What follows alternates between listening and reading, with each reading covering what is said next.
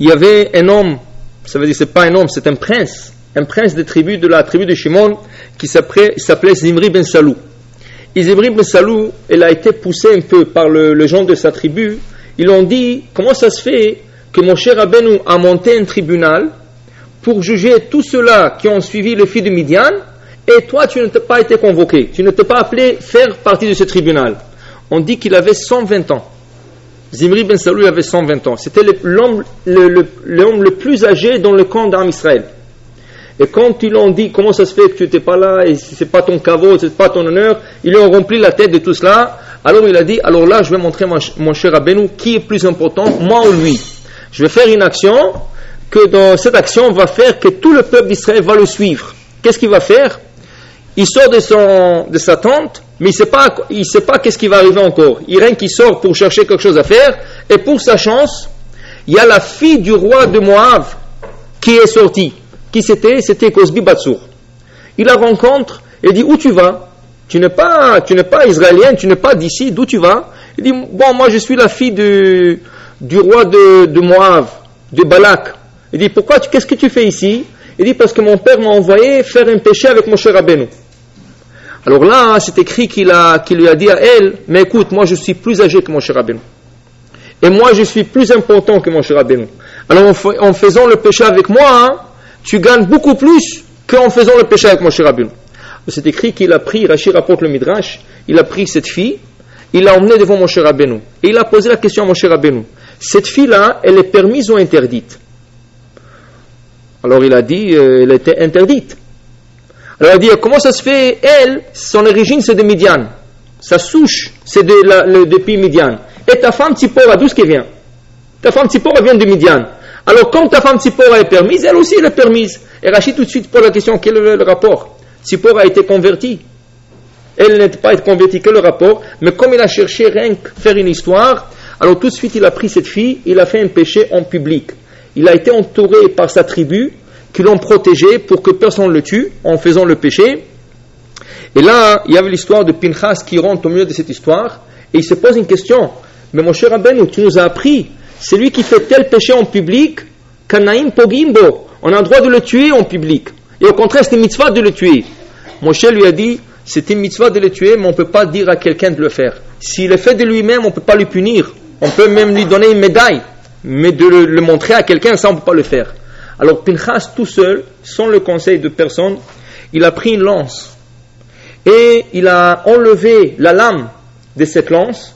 Il a pris le bâton sur lequel on rentre dans la lance, et il a commencé à se faire comme quelqu'un boiteux, comme ici il boitait, et là il marchait sur la canne comme une petite canne, et quand il est arrivé à ce cercle qui a été entouré de plein de giborim, de gens forts, ils lui ont dit, où tu vas toi? Il dit, moi je suis le petit-fils de Aaron à Cohen, moi aussi je vais faire le péché avec cette fille. On dit, alors, dès qu'il est rentré, il a sorti la lame, il l'a mis sur le bâton et il les a percés tous les deux. Et là, c'est écrit qu'il y avait 12 miracles qui sont produits pour lui. Une de grands miracles, que les deux ne sont pas morts tout de suite. Parce que s'il serait mort, lui il serait impurifié.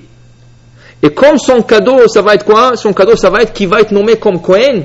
Il ne fallait pas qu'il se impurifie le jour qu'il soit nommé comme Cohen. Alors Akadosh Baruch Hu a fait d'une sorte que tous les deux ne sont pas morts. En plus de cela, pour que tout le monde voie qu'est-ce que ce prince des tribus a fait, il les a ramassés sur la lance et il les a fait marcher dans tout le camp d'Am Israël. 12 kilomètres.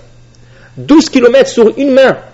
D'abord, c'est pas possible de marcher 12 kilomètres comme ça avec une lance, 2 personnes qui se trouvent sur la lance. C'était beaucoup, mais c'est ça, un des miracles aussi. Tout le monde qui était alentour, il voulait le tuer, il ne pouvait pas le toucher. Il ne savait pas pourquoi, il ne pouvait pas le toucher. Alors, la Gemara nomme comme ça 12 miracles qui sont produits pour Pinchas quand il a fait cet acte de tuer Zimri ben Salou, qui a fait un acte de débauche en public. Et là, Akadosh Baruch Hu vient chez Moshe Rabbeinu, il dit, là, il faut que je récompense. Pinchas. Comment? D'abord, il n'est pas Cohen. Alors, regardez. C'est le petit-fils d'Aaron. Alors comment ça se fait qu'il n'est pas Cohen? Rachid nous explique, quand Akadosh Baruch Hu a divisé cette famille de Lévi en 2 branches, une branche c'était Lévi, l'autre branche c'était Cohen. mais ça a commencé à partir de Aaron et ses 4 enfants. Ça veut dire, Aaron et ses 4 enfants ont été nommés comme Cohen, tout le reste de la famille sont restés Lévi.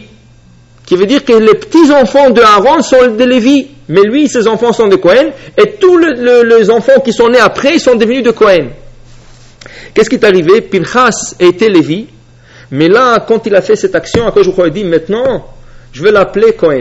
Pas seulement qu'il va être Cohen lui, il va aussi nommer toute sa famille comme Cohen. Qui va dire que normalement, c'est rien que Pinchas qui a dû être Cohen. Et là, quand je crois donne la chance, il dit non, lo ulzaro acharav. Lui, et sa descendance après lui, ils vont être tous de Kohanim. À cause de ce qu'il a fait, il s'est risqué la vie, parce que c'était un risque de vie. Rentrer comme ça, en plein milieu d'un péché, que Zimri a été entouré de garde-corps, qu'ils étaient prêts à tuer n'importe qui s'approchait, trouver une manière de rentrer dans le cercle et tuer les deux et sortir en paix, ça c'est risquer la vie. Et dès que il a risqué la vie pour moi, je lui donnerai un cadeau, un grand cadeau. D'abord il sera Cohen. Deuxièmement, sa famille sera Cohen. Tous ses enfants seront Cohen. Et troisièmement, le plus grand cadeau, il aura une vie éternelle. Qui est quoi? Ce Pinchas, qui est Cohen, avec le temps, il va avoir 500 ans, il va rentrer en Israël et il va devenir Eliyahu Hanavi. C'est l'Eliyahu Hanavi que nous connaissons, qui à l'original s'appelait Pinchas. Seulement, qu'est-ce qui est arrivé à un certain moment, quand après 500 ans auquel dit le Rav Ben Ishraï, il a disparu. Il a disparu et quand il est revenu, on lui a demandé comment tu t'appelles. Personne ne le connaissait parce qu'il était très âgé, il n'était même pas de la génération qui est de là-bas. Il a dit je m'appelle Pinchas à Giladi. Et tout le monde l'a Eliyahu à Giladi parce qu'il venait de la région de Gilad. Alors la Gemara dit Pinchas ou Eliyahu. Pinchas à Cohen c'est Eliyahu. Et il a eu une vie éternelle. Qui quoi? Il n'est jamais mort. Il n'est jamais mort. Même après, quand Akadosh Baruch Hu voulait le prendre de ce monde, il ne lui a pas tué, il n'a pas enlevé l'âme. Qu'est-ce qui est arrivé? Il est monté au ciel corps et âme, qui n'est pas arrivé à beaucoup de gens. Alors regardez combien de cadeaux Pinchas il a eu grâce à cette action qu'il a fait de tuer Zimri et Cosbi, le prince de la tribu du Shimon, la fille du roi de Moab, il les a tués, il s'est risqué la vie. Un cadeau pour lui, un cadeau pour ses enfants, et en plus un cadeau éternel pour son corps, qu'il n'y aura jamais une décomposition entre son corps et l'âme. Ils vont rester toujours ensemble, Pinchas ou Eliyahu. D'ici on apprend quelque chose de grand.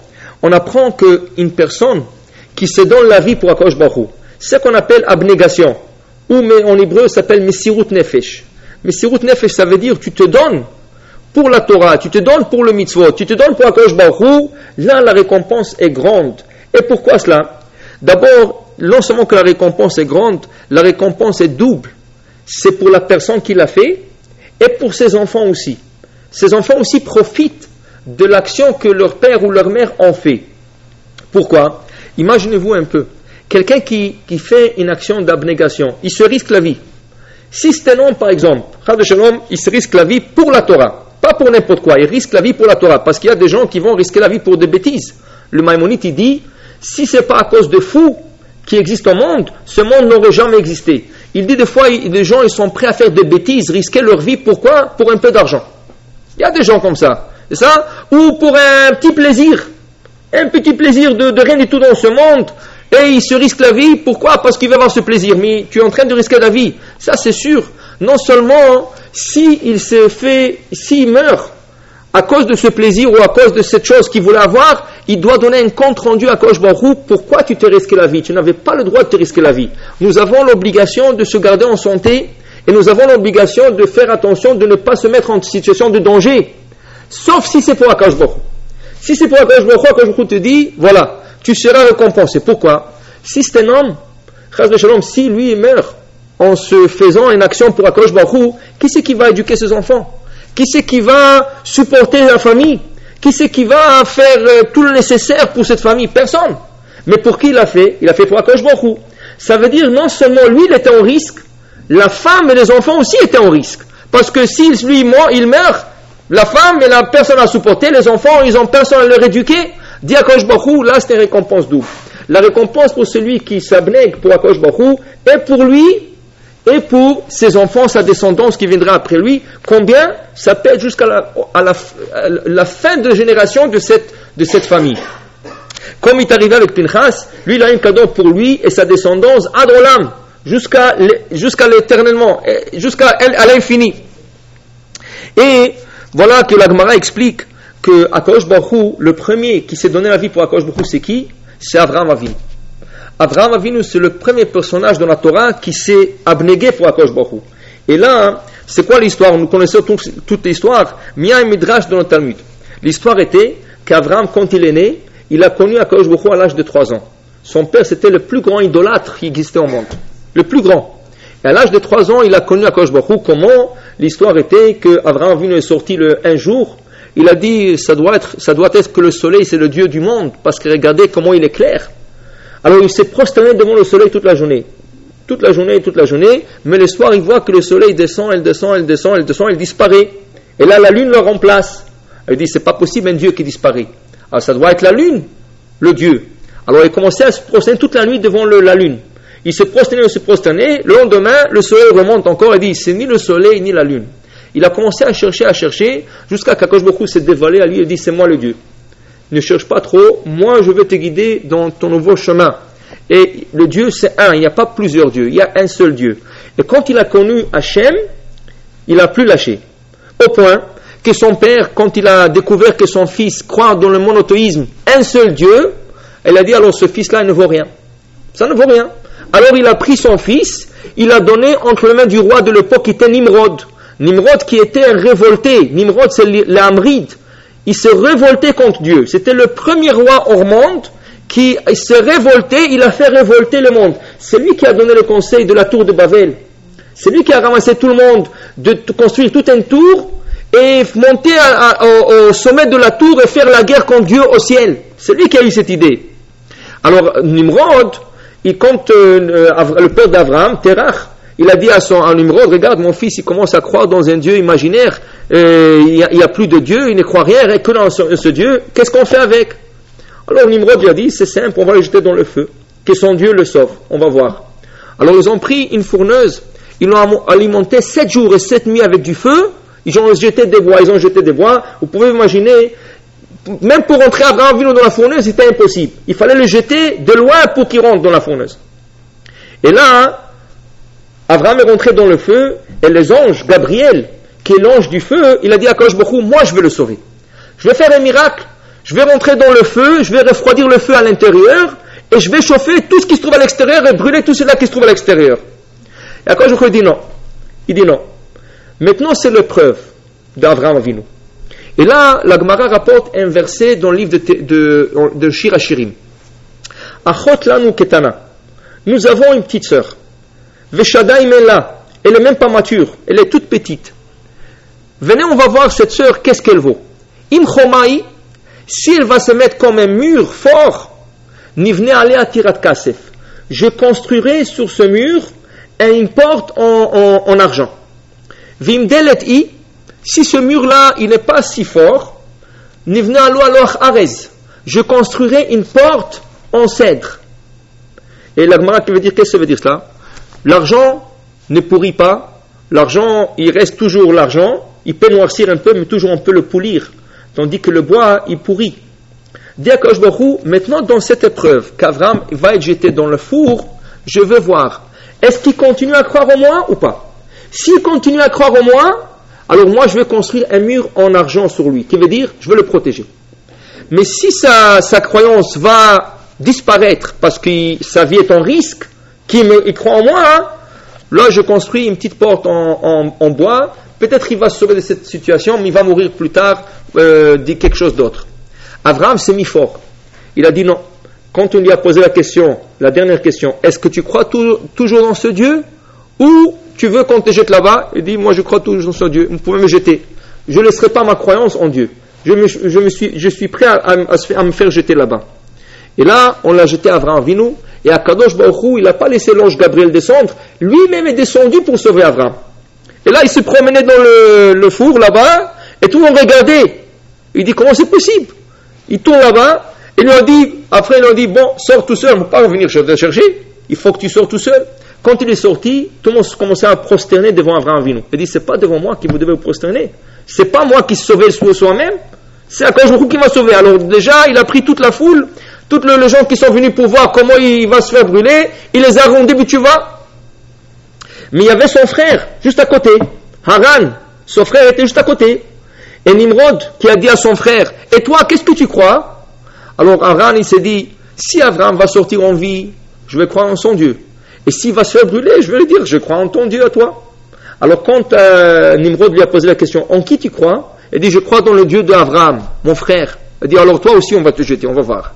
Et comme lui n'était pas solide, lui il était douteux. Il a dit, il a fait ça rien que qu'on le brûle pas. On l'a jeté, il est mort. C'est pour ça que sa fille, qui c'est sa fille? Sarah. Sarah était orpheline. Et Lot, pas Lot, Terach, son grand-père, c'est lui qui l'a élevé. Et après Abraham, il s'est marié avec sa nièce, qui était Sarah. Dit le Midrash, d'ici on apprend que quand quelqu'un croit en quelque chose, il ne faut pas que ce soit quelque chose qui n'est pas solide.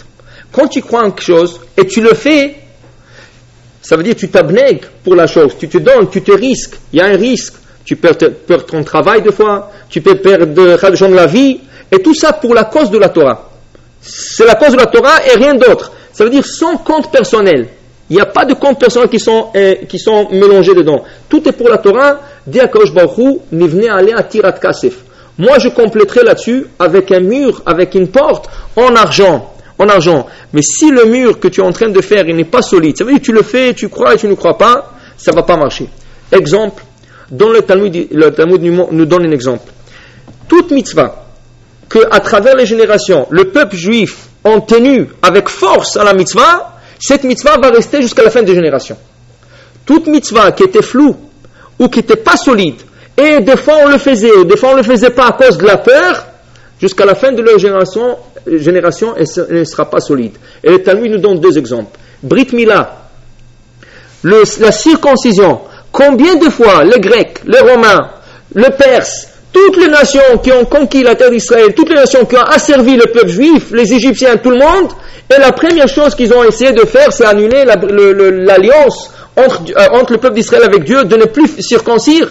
Et le peuple d'Israël, qu'est-ce qu'ils ont fait? Ils sont abnégués et à tout prix ils ont fait la Brit Mila. Les gens de la Russie, c'était un risque de vie et mort, c'est ça? Et ils font la Brit Mila. Pourquoi? Parce qu'il y a une certaine génération où nos ancêtres, nos parents sont donnés l'âme pour cette mitzvah. Et c'était solide. C'était pas si peut-être, non, c'était on veut faire la mitzvah à tout prix.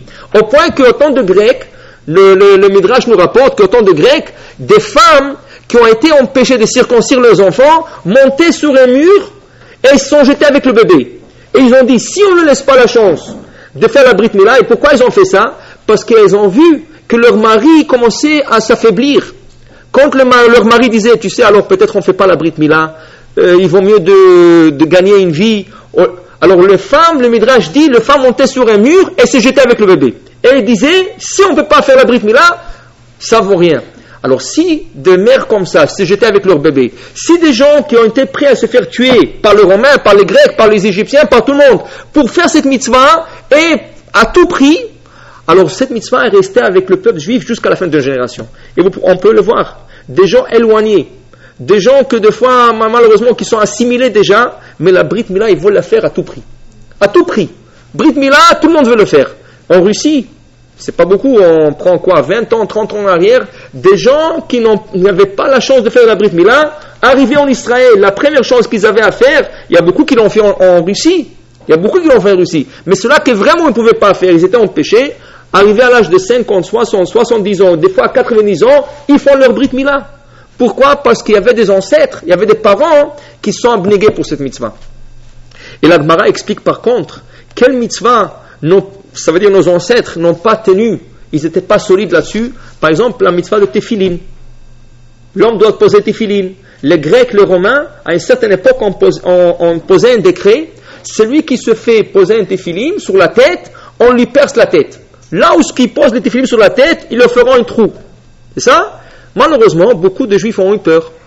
Et ils ont annulé cette mitzvah. Cette mitzvah a été délaissée. La Gemara rapporte une histoire sur quelqu'un qui vraiment voulait se donner la vie. Mais c'est une exception. Le fait que la Gemara rapporte cette histoire, ça veut dire que c'est une exception. Dans la Brit Mila, on ne trouve pas des histoires sur des femmes qui l'ont fait des exceptions. C'est tout le monde qui en fait. Tout le monde qui sans exception. Mais là, pour le Téphilim, il y a une histoire d'exception, exceptionnelle. Quelle histoire? Il y a quelqu'un qui s'appelait Elisha Baal Knafaim. Elisha, celui qui avait les ailes. Et la Gemara dit, pourquoi tu lui dis qu'il avait des ailes? Parce que quand il y avait ce décret de Romain de ne pas sortir avec des téphilim, lui il est sorti avec des téphilim. Il y avait un soldat qui l'a vu, il a dit arrête. Et lui il ne voulait pas s'arrêter, il a commencé à courir. Il a couru, et l'autre court après lui. À un certain moment qu'il voyait qu'il allait l'attraper, il a vite enlevé le téphilim de sa tête, il a gardé dans la main. Quand le Romain lui a dit, qu'est-ce que tu as dans la main? Il a dit, j'ai des ailes d'une colombe. Il dit, les ailes d'une colombe, tu te moques de moi, je t'ai vu enlever le téphilim. Il dit, ouvre ta main. Il a ouvert la main et les téphilim sont tournés en ailes de colombe. Et la Gemara dit pourquoi ce miracle s'est produit pour lui? Parce qu'il croyait dans cette mitzvah. Il voulait la faire à tout prix.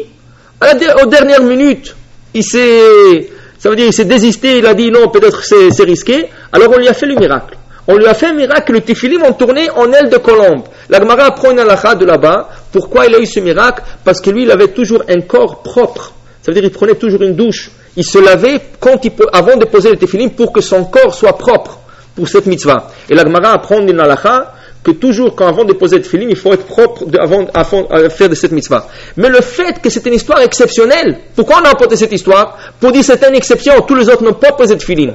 Alors qui sait combien de milliers de gens, combien de temps, combien de mois ou des années, les gens n'ont pas posé de téphilim? Dit la Gemara, puisque cette mitzvah a été délaissée pour un certain temps, jusqu'à la fin de temps, les enfants aussi vont délaisser cette mitzvah. On peut le voir aujourd'hui. C'est pas tout le monde qui pose téphilim. Il y a des gens qui posent pas de téphilim. Ou ceux-là qui le posent, ils le posent dans la bar mitzvah et ils le posent dans l'armoire pour 20 ans après. Jusqu'à aujourd'hui, on avait un bar mitzvah. Il y a des gens qui sortent des téphilim, ils sont toutes blanches. Le téphilim est blanche. Ça veut dire que ce téphilim, elle a au moins 13 ou 20 ou 25 ans que le monsieur n'a pas posé. Il a commencé à perdre sa couleur. Mais pourquoi? Pourquoi la Brit Mila tu le fais? Et pourquoi le téphilim tu ne le feras pas? Qu'est-ce que ça dérange de mettre le téphilim pour 2 minutes, 3 minutes, mettre le téphilim, faire le chemin, même s'ils ne feront pas toute la prière. Même s'ils ne feront pas toute la... Mais rien que poser le téphilim, dire le chemin, c'est déjà un mitzvah. Pourquoi les gens ne le font pas?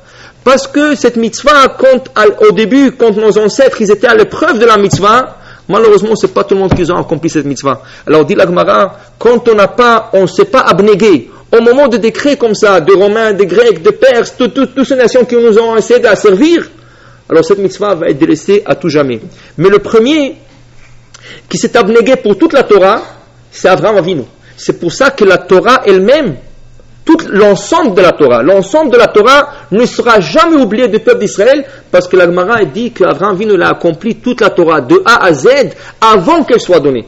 Avant que la Torah soit donnée, Avraham Avinu a accompli 613 mitzvot, plus le 7 qui ont été décrétés plus tard par nos sages, les bougies de Shabbat. D'où est-ce qu'on apprend les bougies de Shabbat? De notre mère Sarah. Sarah Imenu, elle a allumé les bougies de Shabbat, mais Sarah Imenu était avant la réception de la Torah. Oui, parce qu'ils ont accompli toute la Torah. Le Hirouv, quand un fait tombe un mercredi, jeudi, vendredi, c'est mercredi soir, jeudi, vendredi, et ensuite on rentre dans le Shabbat, il faut faire Hirouv. Ça veut dire on prend du pain avec un mets, ou un poisson, un morceau de poisson, un œuf bouilli, ou quelque chose que ce soit, on fait le Hirouv. Qui c'est qui nous a enseigné ça? Nos sages. Mais ça c'était beaucoup plus tard. Mais Avraham Avinu déjà a fait cette mitzvah en son temps. Mais comment? Parce qu'Akadosh Baruch Hu lui a enseigné toute la Torah, et lui il s'est donné pour toute la Torah. Ce qui fait que jamais l'ensemble de toute la Torah sera oublié. Mais des mitzvot, malheureusement, il y a des mitzvot qui vont être oubliés, et des mitzvot qui vont être accomplis, dépendamment de l'épreuve qu'ont passé nos ancêtres. Mais une personne, dans la vie de chaque personne, il y a des épreuves. Par exemple, il y a des gens qui sont à l'épreuve Shabbat. Dans les années 60, il y a beaucoup de gens qui étaient à l'épreuve. Si tu ne travailles pas Shabbat, tu n'as pas de travail. Ou tu travailles Shabbat, ou tu n'as pas de travail. Il y a beaucoup qui ont préféré de ne pas travailler, et ils se trouvaient dans la rue. Ils n'avaient pas de parnassa. Mais ils ont dit Shabbat, c'est Shabbat, on ne peut pas faire autrement, c'est Shabbat. Il y en a qui disaient non, on ne peut pas, alors il faut supporter. Malheureusement, ils étaient un peu perdus après. Mais il y en a qui ont risqué. Qu'est-ce qu'ils ont gagné? Ceux-là qui sont abnégués, ils ont gagné que leurs enfants, leurs petits-enfants, jusqu'à la fin de génération, n'auront plus à passer cette épreuve. et ils auront ce cadeau que leurs parents, sur la mitzvah sur laquelle ils sont abnégués, en risque de vie, en risque de parnassa, c'est un risque de vie. Si une personne dans la rue n'a pas quoi manger, c'est un risque de vie. Qu'est-ce que tu fais après? Comment tu nourris toute une famille? C'est un risque de vie. Alors les gens qui sont donnés pour cette mitzvah, ils ont une récompense que leurs enfants, leurs petits-enfants et tous ceux-là qui vont venir après, ils auront une parnassa plus facile. Ils auront quelque chose qui est plus facile grâce à leurs parents. Par exemple, il y a une histoire en Israël, ils ont trouvé un monsieur âgé que tous ses enfants, c'était de Rosh Yeshiva. Et toutes ses filles, elles étaient mariées à de Rosh Yeshiva, à de grands rabbanim. Mais ils ont dit, c'est pas possible. Toute la famille de rabbins, bon, c'est pas toute la famille toujours qui sort des réussites. Il y a de plus réussis, de moins réussis. Mais comment ça se fait que lui, tous ses enfants sont de Rosh Yeshiva, toutes ses filles sont mariées de Rosh Yeshiva? On lui a posé la question, qu'est-ce que tu as fait comme prière, ou qu'est-ce que tu as fait comme action, que tu as eu ce mérite? Il dit, c'est pas moi, c'est mon père. Il dit, qu'est-ce qu'a fait ton père? Il dit, son père est venu de la Russie. Et un jour, en Russie, ils ont eu une inspection du mikvé de femmes, et l'inspection a été pour vérifier si l'eau est sanitaire et potable, c'est ça, et si on peut se baigner dans cette eau. Quand ils sont arrivés, vous pouvez imaginer, à l'époque, il y a 60 ans ou 100 ans, l'eau était complètement verte. Il n'y avait pas de chlorine, il n'y avait pas de pompe, ils ne changeaient pas l'eau. L'eau, ça coûte beaucoup d'argent. Alors ils changeaient l'eau peut-être une fois par année. C'est ça? Alors quand ils sont arrivés, ils étaient prêts à fermer le mikvé. Son père, qu'est-ce qu'il a fait? Il a sauté dans l'eau du mikvé, il a pris un verre, il a fait semblant de faire Shakon Yabidvaro, il a bu le verre. Et il a dit aux inspecteurs, comment vous dites que l'eau est sale si je suis capable de le boire? Est-ce que si ce ne serait pas potable, je serais capable de le boire? Ils se sont énervés, ils ont quitté le lieu et ils ont laissé le mikvé ouvert. Grâce à cela, combien d'enfants sont nés de ce mikvé? Combien de femmes ont tombé enceintes? Alors, ça c'est une action, ça c'est abnégation, parce qu'ils pourraient, si eux ils voulaient, ils pourraient prendre un échantillon de cette eau, mettre sur la langue et voir que c'est pas potable, ils l'auraient tué. Alors il s'est risqué la vie, mais il s'est risqué la vie pour l'ensemble d'Am Israël. Là, il a eu le mérite que quoi? Que ses enfants, ses petits-enfants, ils sont tous de Rosh Yeshiva, mariés à Rosh Yeshiva. Pourquoi? Parce que qui sait combien de rabbins ont donné ces mikvés? Combien de rabbins sont sortis de ce mikvé? Ou combien de tzadikim? Il suffit qu'un tzadik sorti de ce mikvé, c'est le mérite jusqu'à la fin des générations pour ce monsieur. C'est pour ça qu'on dit, des fois, on supporte de choses. Va savoir, un tzadik, un grand rave qui est sorti, combien de temps mérite?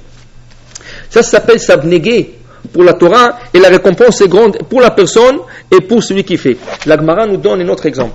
La Gemara dit qu'il y avait un Rav qui s'appelait Rav Ada Bar Ahava. Rav Ada Bar Ahava, la Gemara là-bas, avant que le rapporte l'histoire, elle demande une question. Comment ça se fait qu'au temps du Talmud, il n'y avait que de miracles? Tous les rabbins du Talmud, peut-être ils étaient pauvres, mais le miracle c'était courant. On n'a pas besoin d'aller jusqu'aux 1500 ans, 2000 ans. Regardez rien que 70 ans, 80 ans en arrière au Maroc. Combien de miracles il y avait au Maroc jusqu'à aujourd'hui? Après le décès de ce tzadikim, les gens vont pèleriner. Rabbi Avraham ben Diwan, tout le grand tzadikim, combien de miracles il y a aujourd'hui après leur décès? Alors imaginez-vous, Rabbi Chaim Pinto, tout cela dans leur vie. Et la Gemara se pose la question, qu'est-ce qui fait ces changements de temps? Qu'il y a des temps qu'il y a beaucoup de miracles, et plus que ça va, il y a moins de miracles. Il y a toujours des miracles, il y a beaucoup de miracles. Seulement ils ne sont pas dévoilés comme à leur époque. Parce que chaque jour c'est un miracle. Seulement tu ne le vois pas comme tu le voyais avant. Et la Gemara donne l'exemple. La Gemara dit, vous voulez savoir comment ça se fait qu'eux ils avaient plus de miracles que nous? Est-ce que nous sommes comme eux? Est-ce que nous donnons la vie pour la Torah comme eux ils ont fait? La Gemara dit, qu'est-ce que tu veux dire? Un exemple. La Gemara rapporte cette histoire de ce rabbin, Ravada Barava. Ravada Barava passait dans le marché. En passant dans le marché, il a vu une femme qu'elle avait une robe très rouge, florissante. Vraiment, tu ne pouvais pas t'en passer de cette femme. Là, il s'est énervé, il croyait qu'elle est juive. Il s'est énervé, il dit comment? Une femme juive qui porte une robe rouge comme ça? Il est parti devant tout le monde, il a déchiré la robe. Il l'a laissé nue. Il lui a dit, sors d'ici, on ne veut pas te voir. Vous pouvez imaginer que cette femme s'est commencée à sauver de ce marché. Elle l'a convoqué au tribunal. Cette femme-là, lui, il croyait qu'elle est juive, mais elle n'était pas juive. Alors quand il s'est trouvé devant le tribunal civil, on lui a dit, pourquoi tu as fait cela? Elle a dit, je m'excuse. Elle a dit, pas d'excuse, tu as fait honte à cette femme. Ça lui a coûté 400 pièces d'argent. Une somme énorme à l'époque. Une somme énorme. Alors il disait, pas grave. Moi je croyais qu'elle est juive et je faisais ça pour la Torah. Et la Gemara dit que ce rabbin, ou ses collègues, quand ils se sont donnés comme ça, lui, il n'a pas pensé 2 fois. Quelqu'un d'autre, il serait parti chez elle, madame, est-ce que vous êtes juif ou pas? Il aurait pris son temps. Lui, tout de suite, c'est la Torah. Il n'y a pas de deuxième pensée, il a fait. Puisqu'il a fait pour la Torah, la Gemara dit, lui et ses collègues, quand ils avaient besoin de la pluie, ils n'avaient même pas le temps de faire la prière. Ils ont levé leurs souliers et déjà la pluie est descendue. Pourquoi? Et ils se sont donnés pour la Torah. Akadosh Baruch Hu, il a donné la nature entre leurs mains. Ça veut dire que leur miracle était courant et ils voyaient le miracle. Ils pouvaient voir les miracles. Pourquoi? Parce que pour eux, c'était une chose. La Torah et pas autre chose. Il n'y a pas une question, est-ce que je le fais? Aujourd'hui, malheureusement, on doit prendre en considération beaucoup de choses. Parce que des fois, est-ce que tu peux dire cette chose? Est-ce que tu peux pas dire? Est-ce que tu peux faire telle chose? Qu'est-ce qu'ils vont dire le public? Alors on prend en considération beaucoup de choses avant d'agir, avant de prendre une action. Mais à l'époque, ils ne pensaient rien. C'est la Torah, c'est tout. Ou c'est comme ça, ou c'est pas comme ça. Il n'y a pas une deuxième manière de faire. Alors puisqu'ils sont donnés pour la Torah, voilà qu'Akadosh Baruch Hu, il les a fait de miracles. Alors comme on dit, c'est s'abnéguer pour la Torah, c'est une récompense pas pour la personne, c'est aussi pour lui, ses enfants, ses petits-enfants, jusqu'à la reste de la génération.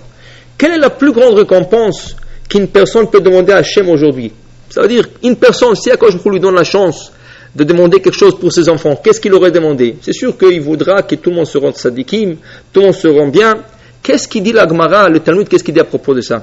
Le Talmud, il dit, quand on sera près de l'époque messianique, la venue de Mashiach, on pourrait le voir. Et la Gemara nous donne des indices, des signes dans lesquels on peut voir et dire, voilà, ça c'est accompli, ça c'est accompli, ça c'est accompli, ça veut dire qu'on est très proche. Et la Gemara dit, exemple, il dit, une fille va crier sur sa mère. Un fils va se disputer avec son père. Une belle-fille va se disputer avec sa belle-mère. C'est ça? Et toutes sortes comme ça. Il n'y aura plus d'argent dans la poche. Les gens, ils seront toujours poche vide. Et le prix va monter. Le prix du vin va monter. Et toutes sortes de choses comme ça. Que toutes ces signes-là, on peut les revoir aujourd'hui. On peut les revoir aujourd'hui. Aujourd'hui, une de plus choses, la plus grande malheur de la génération, c'est quoi? Les enfants qui n'écoutent pas leurs parents. C'est la bagarre entre l'enfant et le parent. Avant, il suffit que ton père te regarde, tu baisses les yeux et tu ne bouges plus. Aujourd'hui, c'est le parent qui doit baisser la tête et dire, bon, je fais passer cela, pas grave, pas grave. Alors c'est juste le contraire. Pourquoi? C'est le temps messianique. C'est le temps messianique. Des disputes entre familles, un fils avec son père, les belles-filles avec la belle-mère, ça c'est des histoires de tous les jours, c'est ça? Alors ça, la Gemara dit, si tu vois que ces choses-là sont en train de s'accomplir, et dans ton temps, sache que Mashiach est très très proche. Maintenant, quand on dit que quelqu'un fait une action, elle va être bonne pour lui et ses enfants, qu'est-ce que ça veut dire pour ses enfants? Ça veut dire que ses enfants seront tzadikim. Pas seulement ses enfants, ses petits-enfants, ses arrière-petits-enfants. Et des fois, on voit des familles qui, pour Hachem, tout le monde sont bien. Des familles moins réussies, des familles moins réussies. Mais on voit, pourquoi? Parce que ça doit être que le parent, ou le grand-parent, c'est pas toujours le parent, ça peut être le grand-parent, ça peut être les aïeuls. Ils ont fait quelque chose qu'Akadosh Baruch Hu a pris en considération. Alors dans ce cas, je dois compenser eux, leurs enfants, les petits-enfants, jusqu'à la fin des générations. Et c'est exactement qu'est-ce qui est arrivé avec Pinchas dans la paracha. Pinchas, il s'est abnégué pour Hachem, il s'est risqué la vie. Il est rentré dans ce cercle dangereux, que tout le grand était autour, prêt de tuer tout celui qui s'approche, et il a trouvé la manière de rentrer, et Akadosh Baruch Hu dit, bon, maintenant que tu te risques la vie, et tu as mis tes enfants en risque de vie, parce que qui sait qui aurait supporté ta femme et tes enfants, toi tu seras Cohen. Tes enfants seront Cohen jusqu'à la fin des générations. Et en plus de cela, une récompense spéciale pour toi, une vie éternelle, tu deviendras un ange, et Pinchas qui est devenu plus tard Eliyahu. Alors pour dire, voilà, une personne doit savoir que dans la vie il y a des épreuves, mais la question est, qu'est-ce que c'est une épreuve? Qu'est-ce que c'est s'abnéguer? Mais Sirut Nefesh, qu'est-ce que c'est? Est-ce que quelqu'un qui passe se lever le matin et il décide, voilà, à partir de demain, je me lève tôt le matin pour faire la prière, est-ce que ça s'appelle Sirut Nefesh? Pas du tout. Pourquoi? Parce que tu l'aurais fait pour une autre cause. Si tu as un vol pour aller à Miami, et le vol quitte à 6 heures ou 5 heures, tu vas te lever à 4 heures ou à 3 heures du matin. Ça? Alors, est-ce que vraiment tu le fais pour Hachem? Non, tu le fais pour toi. Quand tu as besoin, tu es là. Quand tu n'as pas besoin, tu n'es pas là. Alors, même si tu décides de le faire, c'est pas quelque chose anormal. c'est quelque chose que tu aurais fait dans une certaine circonstance. Mais Sirut Nefesh, s'abnéguer au nom d'Hachem, c'est quelque chose que tu n'aurais jamais fait. Pour aucune circonstance. Tu n'aurais jamais fait. Et là que le preuve s'est présentée et tu l'as fait pour Hachem, ça c'est Messirut Nefesh. Qui veut dire c'est pas n'importe quoi qui peut se définir comme Messirut Nefesh. C'est rien que des choses que j'aurais pas fait dans aucune autre occasion. Que dans cela qui s'est présenté. Et là je fais mon compte, je dis pour ça je suis prêt à me donner, pour ça je suis prêt à faire le non possible. Là quand je vous te dis, dans ce cas, je te récompenser à toi, tes enfants, à tes petits-enfants, jusqu'à la fin des générations. Pour dire que dans la vie d'une personne, toujours, Akadosh Baruch Hu lui donne ces occasions. C'est pas toujours des épreuves difficiles, des fois c'est des épreuves qui viennent comme ça, et tu as la chance de faire, et tu rates. Tu peux rater l'occasion. Si tu rates l'occasion, c'est fini. Va attendre maintenant qu'une deuxième occasion se présente. Et des fois, c'est des occasions difficiles. Comme on a dit, le Shabbat, une épreuve de Shabbat, travailler le Shabbat, pas travailler le Shabbat. Ou des autres occasions, des fois, une personne a besoin de laisser son travail pour une question de religion, pour une question de tsniout, n'importe quoi. Et là, une personne se dit, oui, si c'est pour Hachem, je suis obligé de le faire, et j'ai la croyance en Hachem qu'Hachem va me sortir de cette situation. Là, quand je vous dis, ça c'est Messirut Nefesh, et sur là-dessus, je t'aiderai à toi, à tes enfants, jusqu'à la fin de génération. Ça, c'est le message de la paracha de Pinchas, qui a tué le prince de la tribu de Shimon, et aussi la Midianite, cette fille du roi de Moab, et voilà toute la récompense qu'il a eue pour cette action. Attention, le reste de la paracha, c'est une belle paracha, comme je vous ai dit, c'est une paracha qui est lue, non seulement ce Shabbat, qui est lue durant toutes les fêtes. Alors la fin de la paracha parle de beaucoup de sacrifices, mais ça c'est l'histoire essentielle au début de la paracha.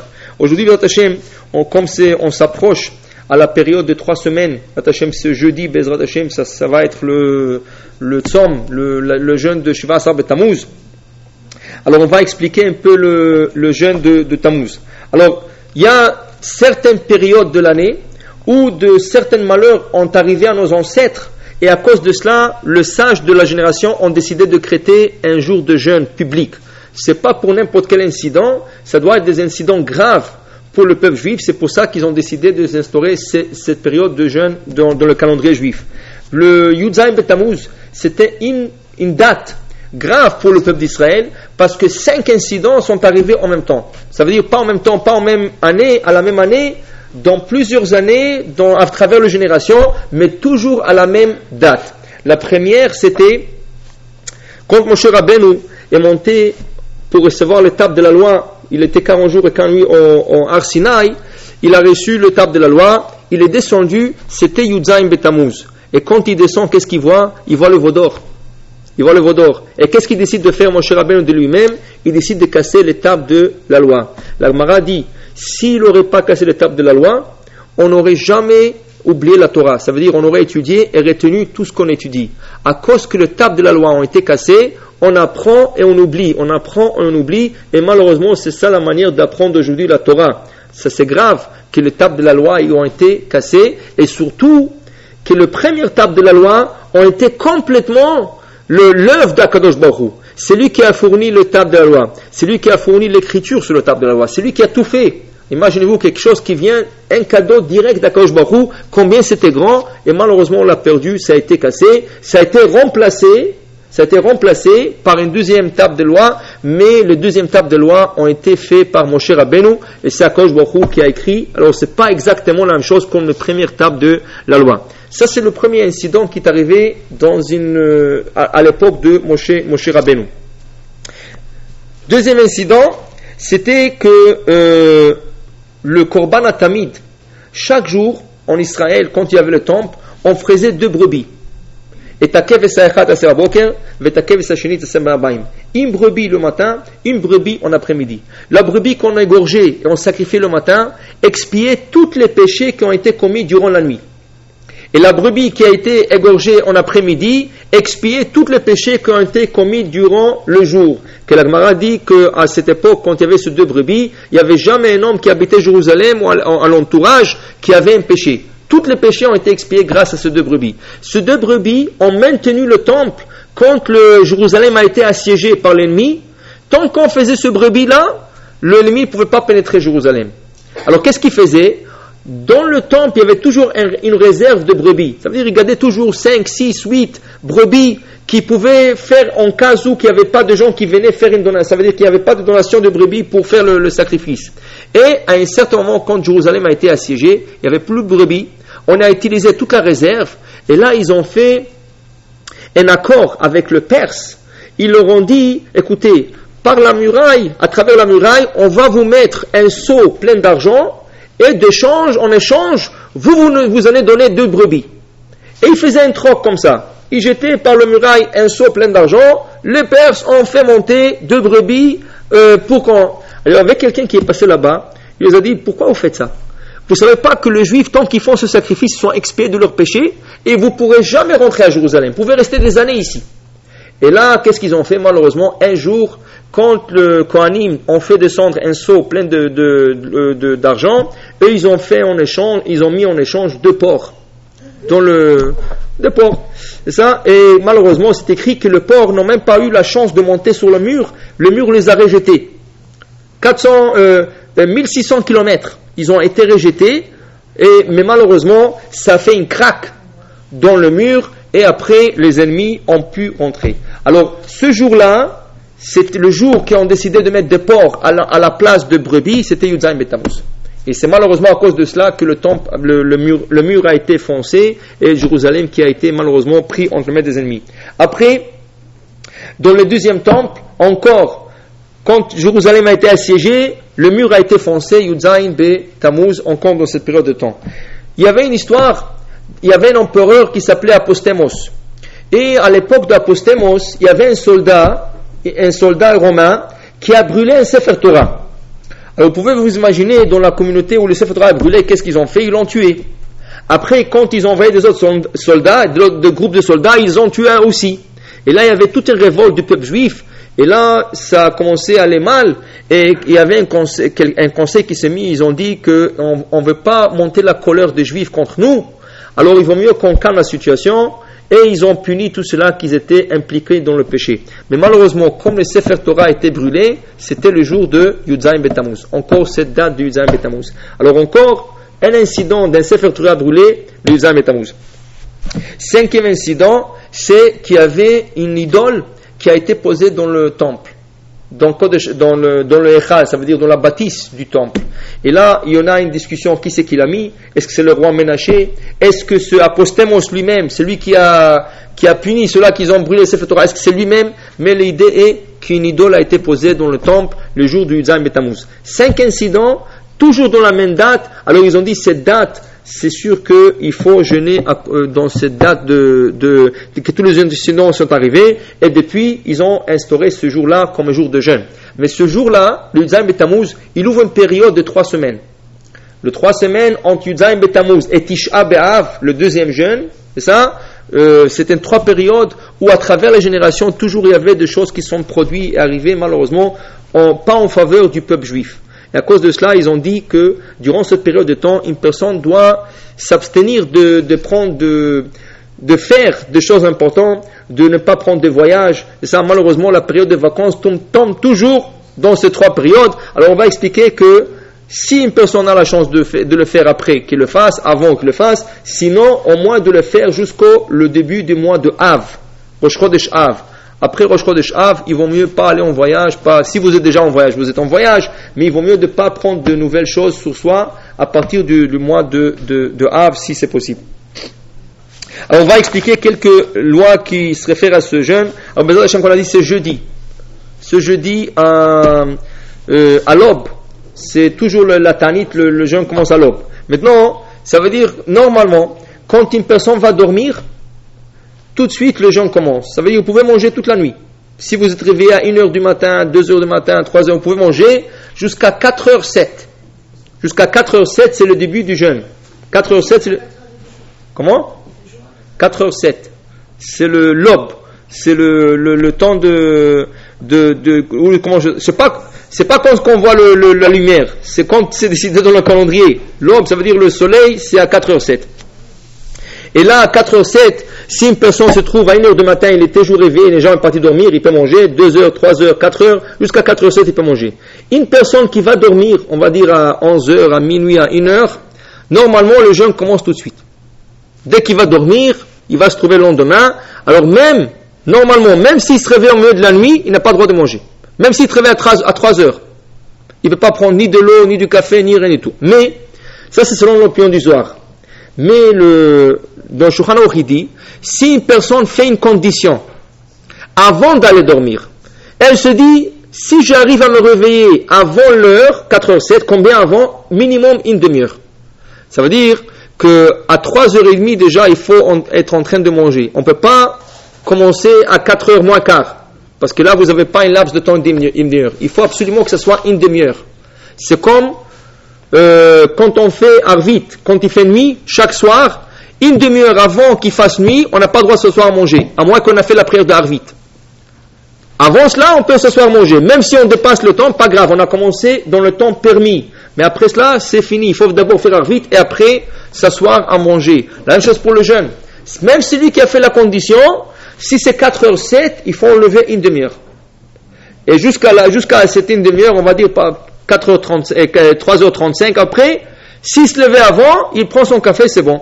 Il peut aussi manger, s'il veut, pas de problème. C'est ça? Mais ça, selon le pshat. Selon le Zohar, c'est pas conseillé du tout. Une fois qu'on est parti dormir, c'est pas conseillé. Mais par exemple, il y a des exceptions. Des gens qui prennent des médicaments, ou des gens qui ont besoin absolument de manger pour supporter le jeûne, c'est sûr qu'il vaut mieux qu'ils fassent cette condition pour se réveiller et pour pouvoir manger quelque chose avant que le jeûne commence. Ce jeûne-là, il est pour tout le monde, homme, femme. Homme, c'est à partir de 13 ans, un jour. Femme, c'est 12 ans et un jour. Sans exception, sauf celui qui a, c'est sûr, on ne parle pas des exceptions, celui qui est malade, celui qui doit prendre des médicaments avec beaucoup d'eau. On ne parle pas des exceptions, on parle de celui qui peut supporter le jeûne. Et d'ailleurs, Yudzaïn Betamuz, c'est le plus long jeûne dans le calendrier hébraïque. C'est à partir de Yudzaïn Betamuz, à partir de ce Shabbat, le temps commence à se raccourcir. Le Shabbat devient plus court à partir de cette semaine.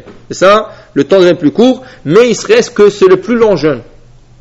Déjà, Tisha B'Av, c'est moins, après on aura Tzom Gedalia, c'est moins, mais maintenant c'est le plus long jeûne, mais si ça a été instauré.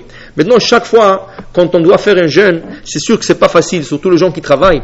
C'est pas facile de travailler toute la journée. Surtout, il y a des gens qui, le café, ils peuvent s'en passer du manger. C'est le café qui est primordial, que sans le café, ils ne peuvent pas travailler, ils ne peuvent pas même penser. Mais il faut comprendre. Quand on parle de cette période de temps où le jeûne a été décrété, ou un peu avant, il faut comprendre leur situation. Ils ne l'ont pas fait parce qu'ils avaient plaisir de nous faire un jeûne. Ils disent que si une personne a fait tchouva, si quelqu'un fait tchouva, et maintenant il veut expier tous ses péchés, c'est sûr que la meilleure des choses à faire, c'est faire un jeûne. Mais aujourd'hui, dans notre période de temps, c'est jamais conseillé de faire un jeûne facultatif. Ça veut dire un jeûne supplémentaire, c'est pas conseillé. Alvaï que tout le monde fait le 4 jeûnes qu'on a dans la calendrier, c'est tout. Pourquoi? Parce que quand tu fais un jeûne, tu t'affaiblis. Et tu n'as pas la force ni de travailler, ni d'étudier. Surtout de ne pas étudier. Alors à quoi vaut de faire un jeûne quand tu ne vas pas étudier? Ça vaut rien. Par exemple, le Rav Ovadia Yosef, les autres décisionnaires, ils disent, il vaut mieux étudier 1 heure en plus que de faire un jeûne. Parce que là, tu as gagné 1 heure d'étude. C'est ça? Ça veut dire que quand nos sages ont instauré ce jeûne, Yudzaïn Betamuz, Tisha B'Av, Tzom Gedalia, Asara Betevet, c'est pas pour nous faire torturer, et c'est pas pour nous faire de tsar, de la peine, c'est plutôt pour qu'on pense comment eux ils étaient durant 3 ans que Jérusalem a été assiégée, sans manger, sans boire, et on va rentrer dans le détail, dans Tisha B'Av, vous allez voir plus de détails sur... C'était une période très difficile pour le peuple d'Israël. Il n'y avait pas tout le luxe qu'il y avait aujourd'hui. Alors de demander à une personne de ne pas manger toute une journée, c'est sûr, c'est dur. Dans notre période de temps, c'est dur. Mais c'est de s'associer avec le peuple d'Israël, avec tout ce qui s'est passé il y a 2000 ans. Que ce qu'eux ils ont passé, toi tu es en train de le faire une journée, mais ils l'ont fait 3 ans.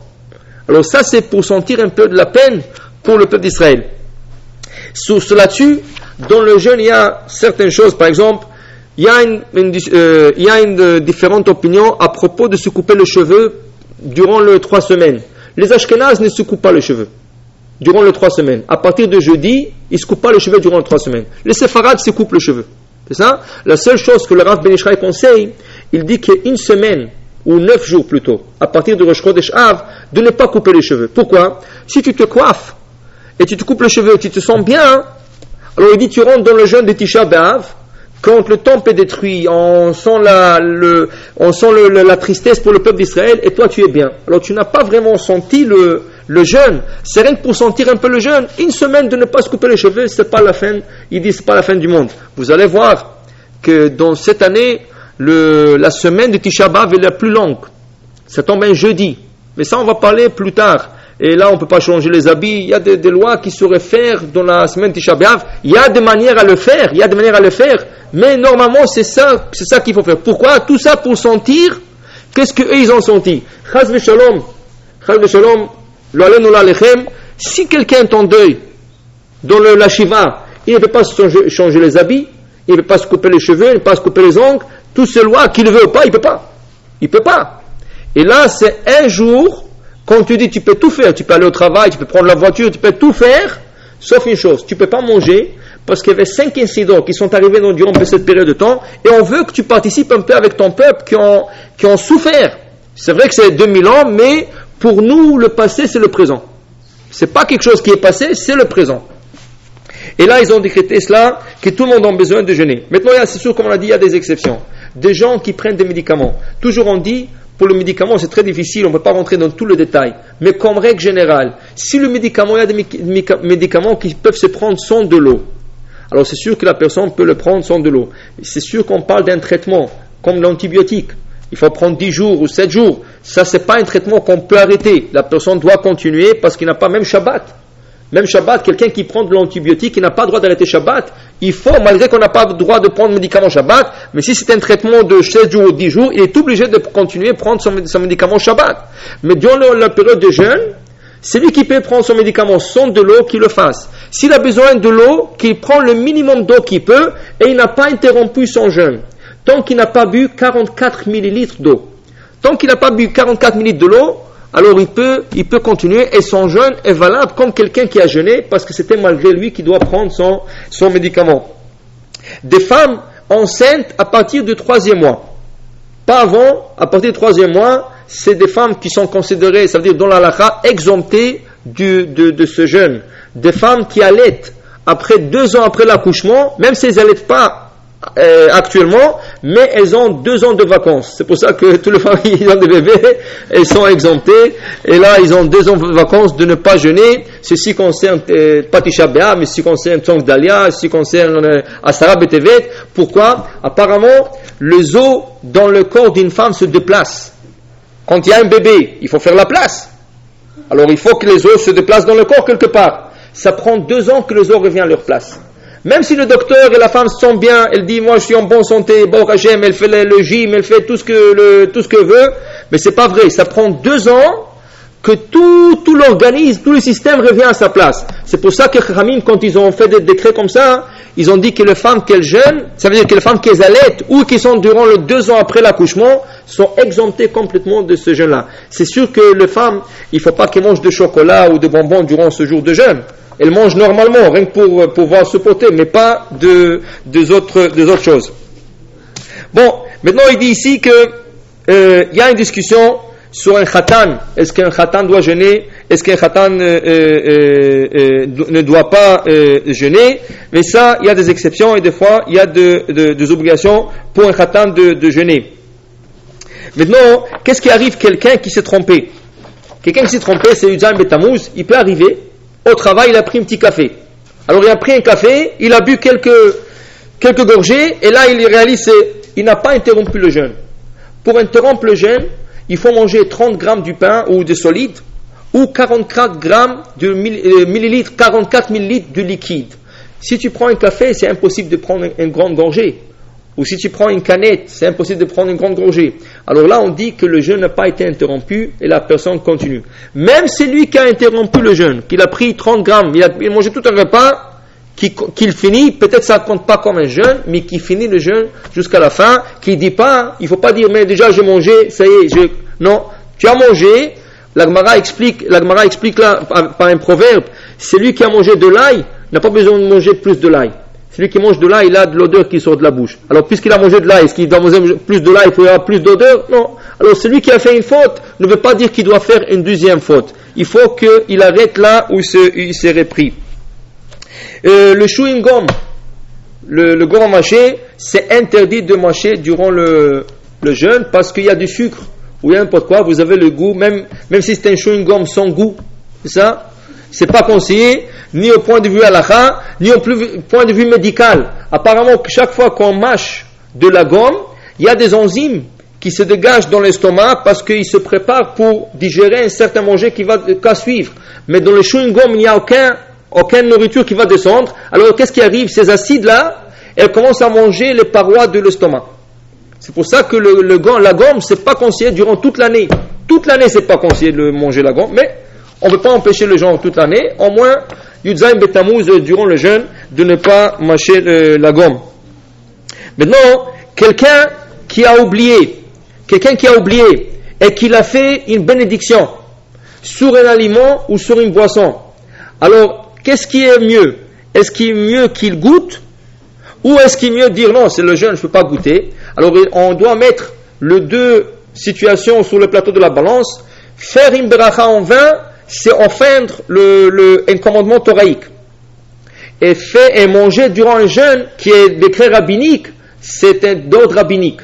Alors c'est sûr que quand quelqu'un a fait, par exemple, il a pris une banane, il a oublié que c'est un jeûne, il a fait Boré Pri Adama, et il réalise c'est un jeûne, il vaut mieux qu'il goûte un peu de la banane pour que la bracha ne soit pas en vin, et comme on a dit, il ne va pas manger 30 grammes, et là, il peut continuer son jeûne, et là, il n'a pas omis le nom d'Hachem en vain, et le jeûne aussi n'a pas été interrompu. C'est la même chose durant l'année. Quelqu'un qui a mangé tout un repas de viande, et après il a oublié, il a pris un bout de chocolat au lait, il a fait la bracha, alors il est vrai, on n'a pas le droit de mélanger le lait et viande ensemble, mais l'attente de 6 heures entre le lait et la viande, c'est d'ordre rabbinique, c'est pas d'ordre thoraïque.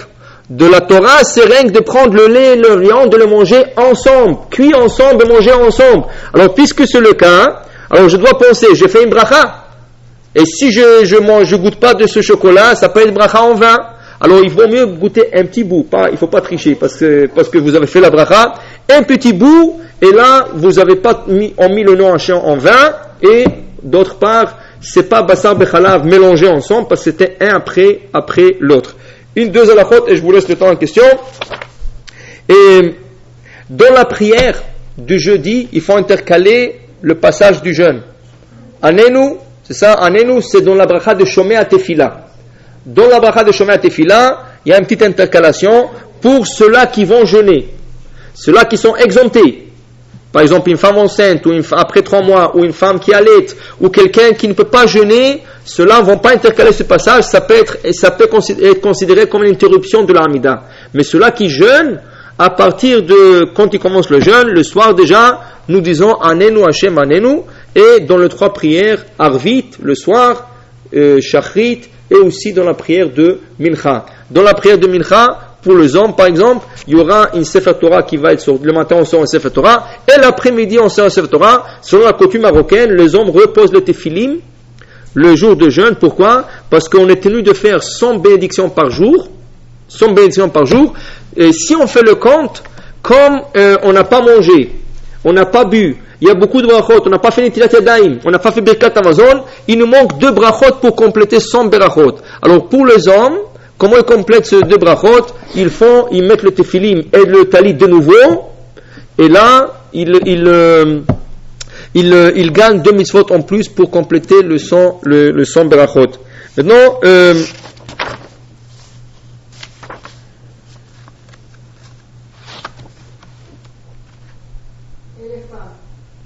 les femmes. J'arrive. Maintenant, comme on a dit, on sort aussi un Sefer Torah, et on essaie de faire aussi Birkat Kohanim, si c'est possible, durant la prière de Mincha, même si c'est normalement Mincha, on fait pas Birkat Kohanim, un jour de jeûne, nous pouvons faire Birkat Kohanim. Bon, les femmes, il y a des fois, quand on écoute quelqu'un faire une bracha sur une mitzvah et on répond Amen, c'est comme si on l'avait fait. Par exemple, Shabbat. Quand il y a 7 personnes qui montent à la Torah, vous savez que Shabbat, il nous manque beaucoup de brachot. Parce que si on fait le compte de brachot, vous avez déjà 20 dans la prière du matin, dans la bénédiction du matin. Depuis Anetilat Yadayim jusqu'à la fin, vous avez 20 bénédictions. Ensuite, vous avez 3 fois par jour, si c'est un homme, il va prier 3 fois par jour. 3 fois par jour, chaque Amida, c'est 19 bénédictions. 19 fois 3, c'est 57. 57 et 20 bénédictions le matin, ça fait déjà 77. Vous faites 2 repas par jour au moins, ou un repas. Alors il y a Al-Netilat Yadayim, il y a Hamotzi ou Mezonot. Si c'est Hamotzi, vous avez Birkat Amazon, vous avez 4 bénédictions, 2-3 fois à la toilette durant la journée, à Asher Yatzar. Alors c'est facile de se ramasser avec son bénédiction en journée. Et même les femmes qui ne font pas 3 Amidot en journée, c'est facile de se ramasser avec son bénédiction. Mais Shabbat, la Amida contient que 7 bénédictions au lieu de 19. Même s'il y a une prière supplémentaire Shabbat, Moussaf, 4 fois 7, ça fait 28, qui est un peu plus que la moitié de 57, mais c'est pas 57. C'est pour ça qu'on dit que quand on vient Shabbat et on écoute quelqu'un qui monte à la Torah, on répond Amen. Quand il monte, c'est comme si on avait fait cette bénédiction. Chaque fois que tu écoutes quelqu'un faire une bénédiction et tu réponds Amen, c'est sûr que lui aussi doit avoir l'intention de t'acquitter. Si lui il a l'intention de t'acquitter et toi tu réponds Amen, c'est que la bracha est considérée pour le 2. Alors déjà vous pouvez gagner 7 bénédictions supplémentaires avec les bénédictions de la Torah. Sinon, on le fait avant le kiddush. Ça veut dire durant le kiddush. On fait le kiddush de vendredi soir. Tout de suite après on fait des bénédictions Etz, Adama et des fois Shakol. C'est pour gagner 3 bénédictions supplémentaires. Après Birkat Amazon, si on apporte des fruits, on gagne encore des bénédictions. Alors, on fait d'une manière d'avoir 100 bénédictions par jour. Alors, même les femmes peuvent avoir le 100 bénédictions par jour. Si elles écoutent quelqu'un qui fait un bracha, elles répondent Amen. La personne avait l'intention de la quitter, elle avait l'intention de répondre Amen. Alors, tous les deux, elles peuvent se ramasser avec son berachot. Vous avez une question? C'était juste au moment où vous parliez d'étapes de la loi.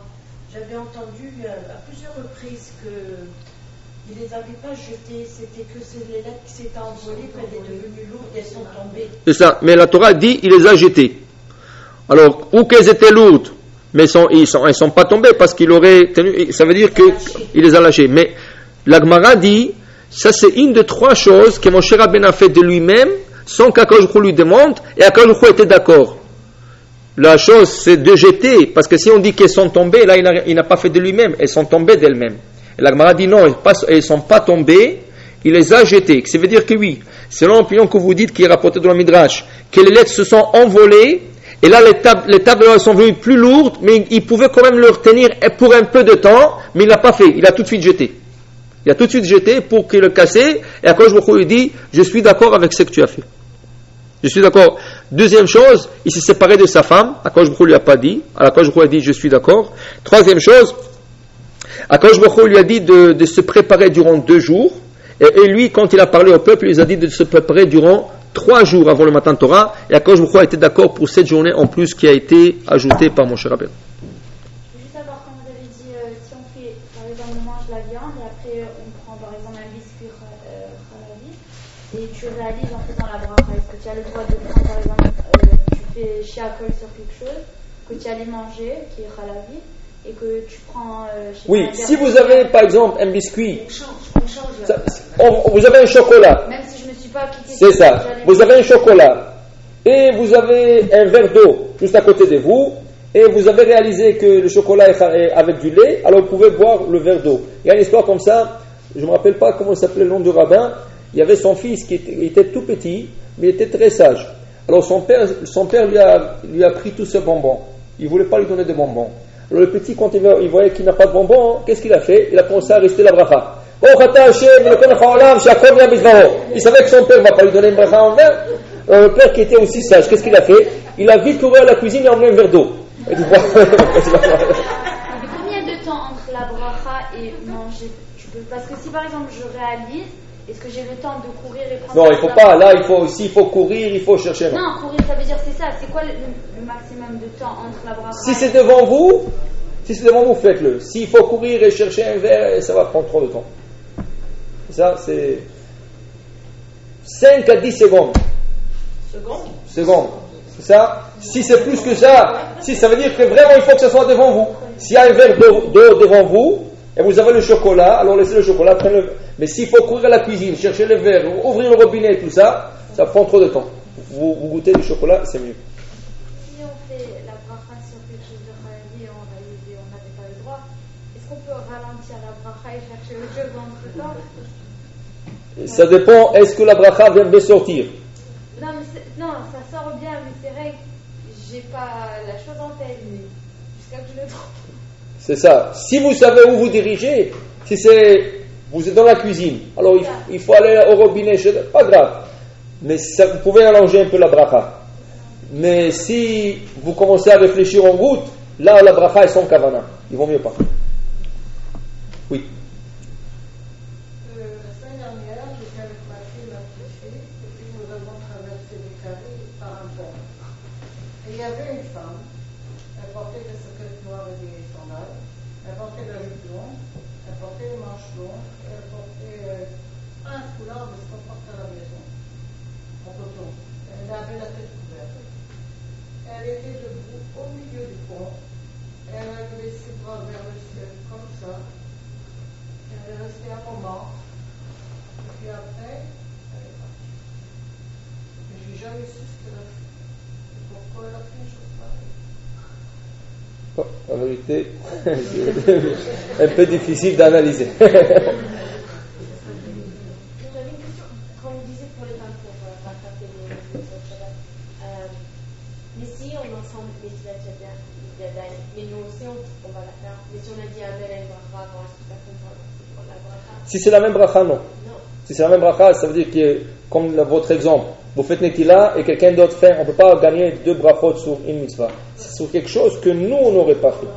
C'est ça? Si c'est à Aetz, si lui il fait Aetz, moi je fais Aetz, c'est pas. Mais si lui il fait quelque chose que moi j'aurais pas fait ou je n'ai pas fait, là ça peut compter comme notre bénédiction. Quand le mari fait le kiddush et qu'on dit Amen, c'est compté comme si nous avions. Exactement. Tout celui qui répond, c'est exactement comme s'il avait fait la mitzvah. J'ai entendu parler de ce rabbin qui est décédé en Angleterre, qui ne croyait pas que la Torah a été donnée chez Rabbeinu oralement, que la Torah orale a été donnée. Vous avez entendu? Il y a beaucoup comme ça, je sais pas. C'est pas une exception. C'est un homme quand même, il est mort âgé, et il le respectait, mais il a dit que... C'est ça qu'on appelle des Sadducéens. Comment? C'est ça qu'on appelle des Sadducéens. Les Sadducéens, c'est des gens qui croient dans la Torah écrite, mais pas dans la Torah orale. C'est-à-dire, tout ce qui est écrit, ils croient, et tout ce qui n'est pas écrit, ils ne croient pas. Si vous allez en Samarie, en Israël, dans la région de Samarie, il y a toute une tribu de Sadducéens. Ils ont des grandes barbes blanches, on dirait des grands tzadikim. Ils ont des tuniques, toujours habillés avec des tuniques, ils ont des chapeaux, et quand on va, on dirait que c'est des plus grands tzadikim. Mais quand à l'intérieur, ils croient que dans la Torah écrite et pas dans la Torah orale. Ça, alors ça veut dire que c'est pas...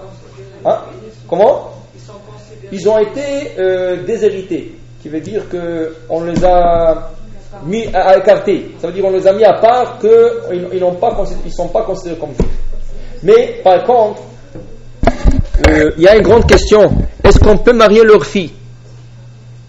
Est-ce que ça veut dire, si une fille de cette tribu, il y avait des grandes questions comme ça.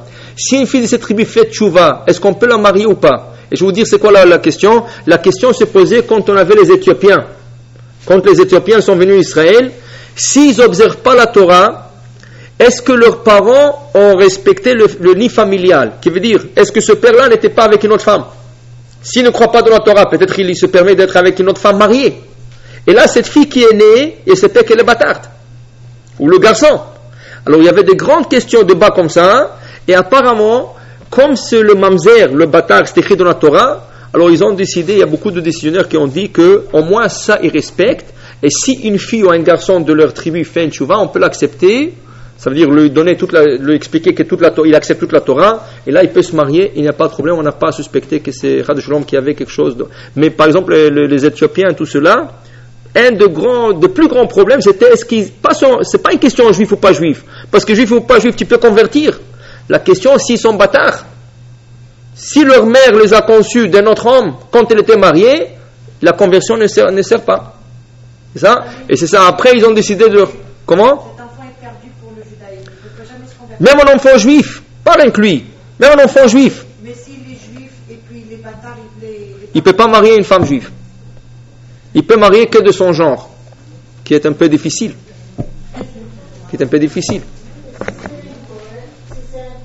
Qui Cohen? L'enfant? Non, si la femme, elle est divorcée. Et le Cohen l'a épousée. Il ne peut pas l'épouser. Non, lui, il est juif.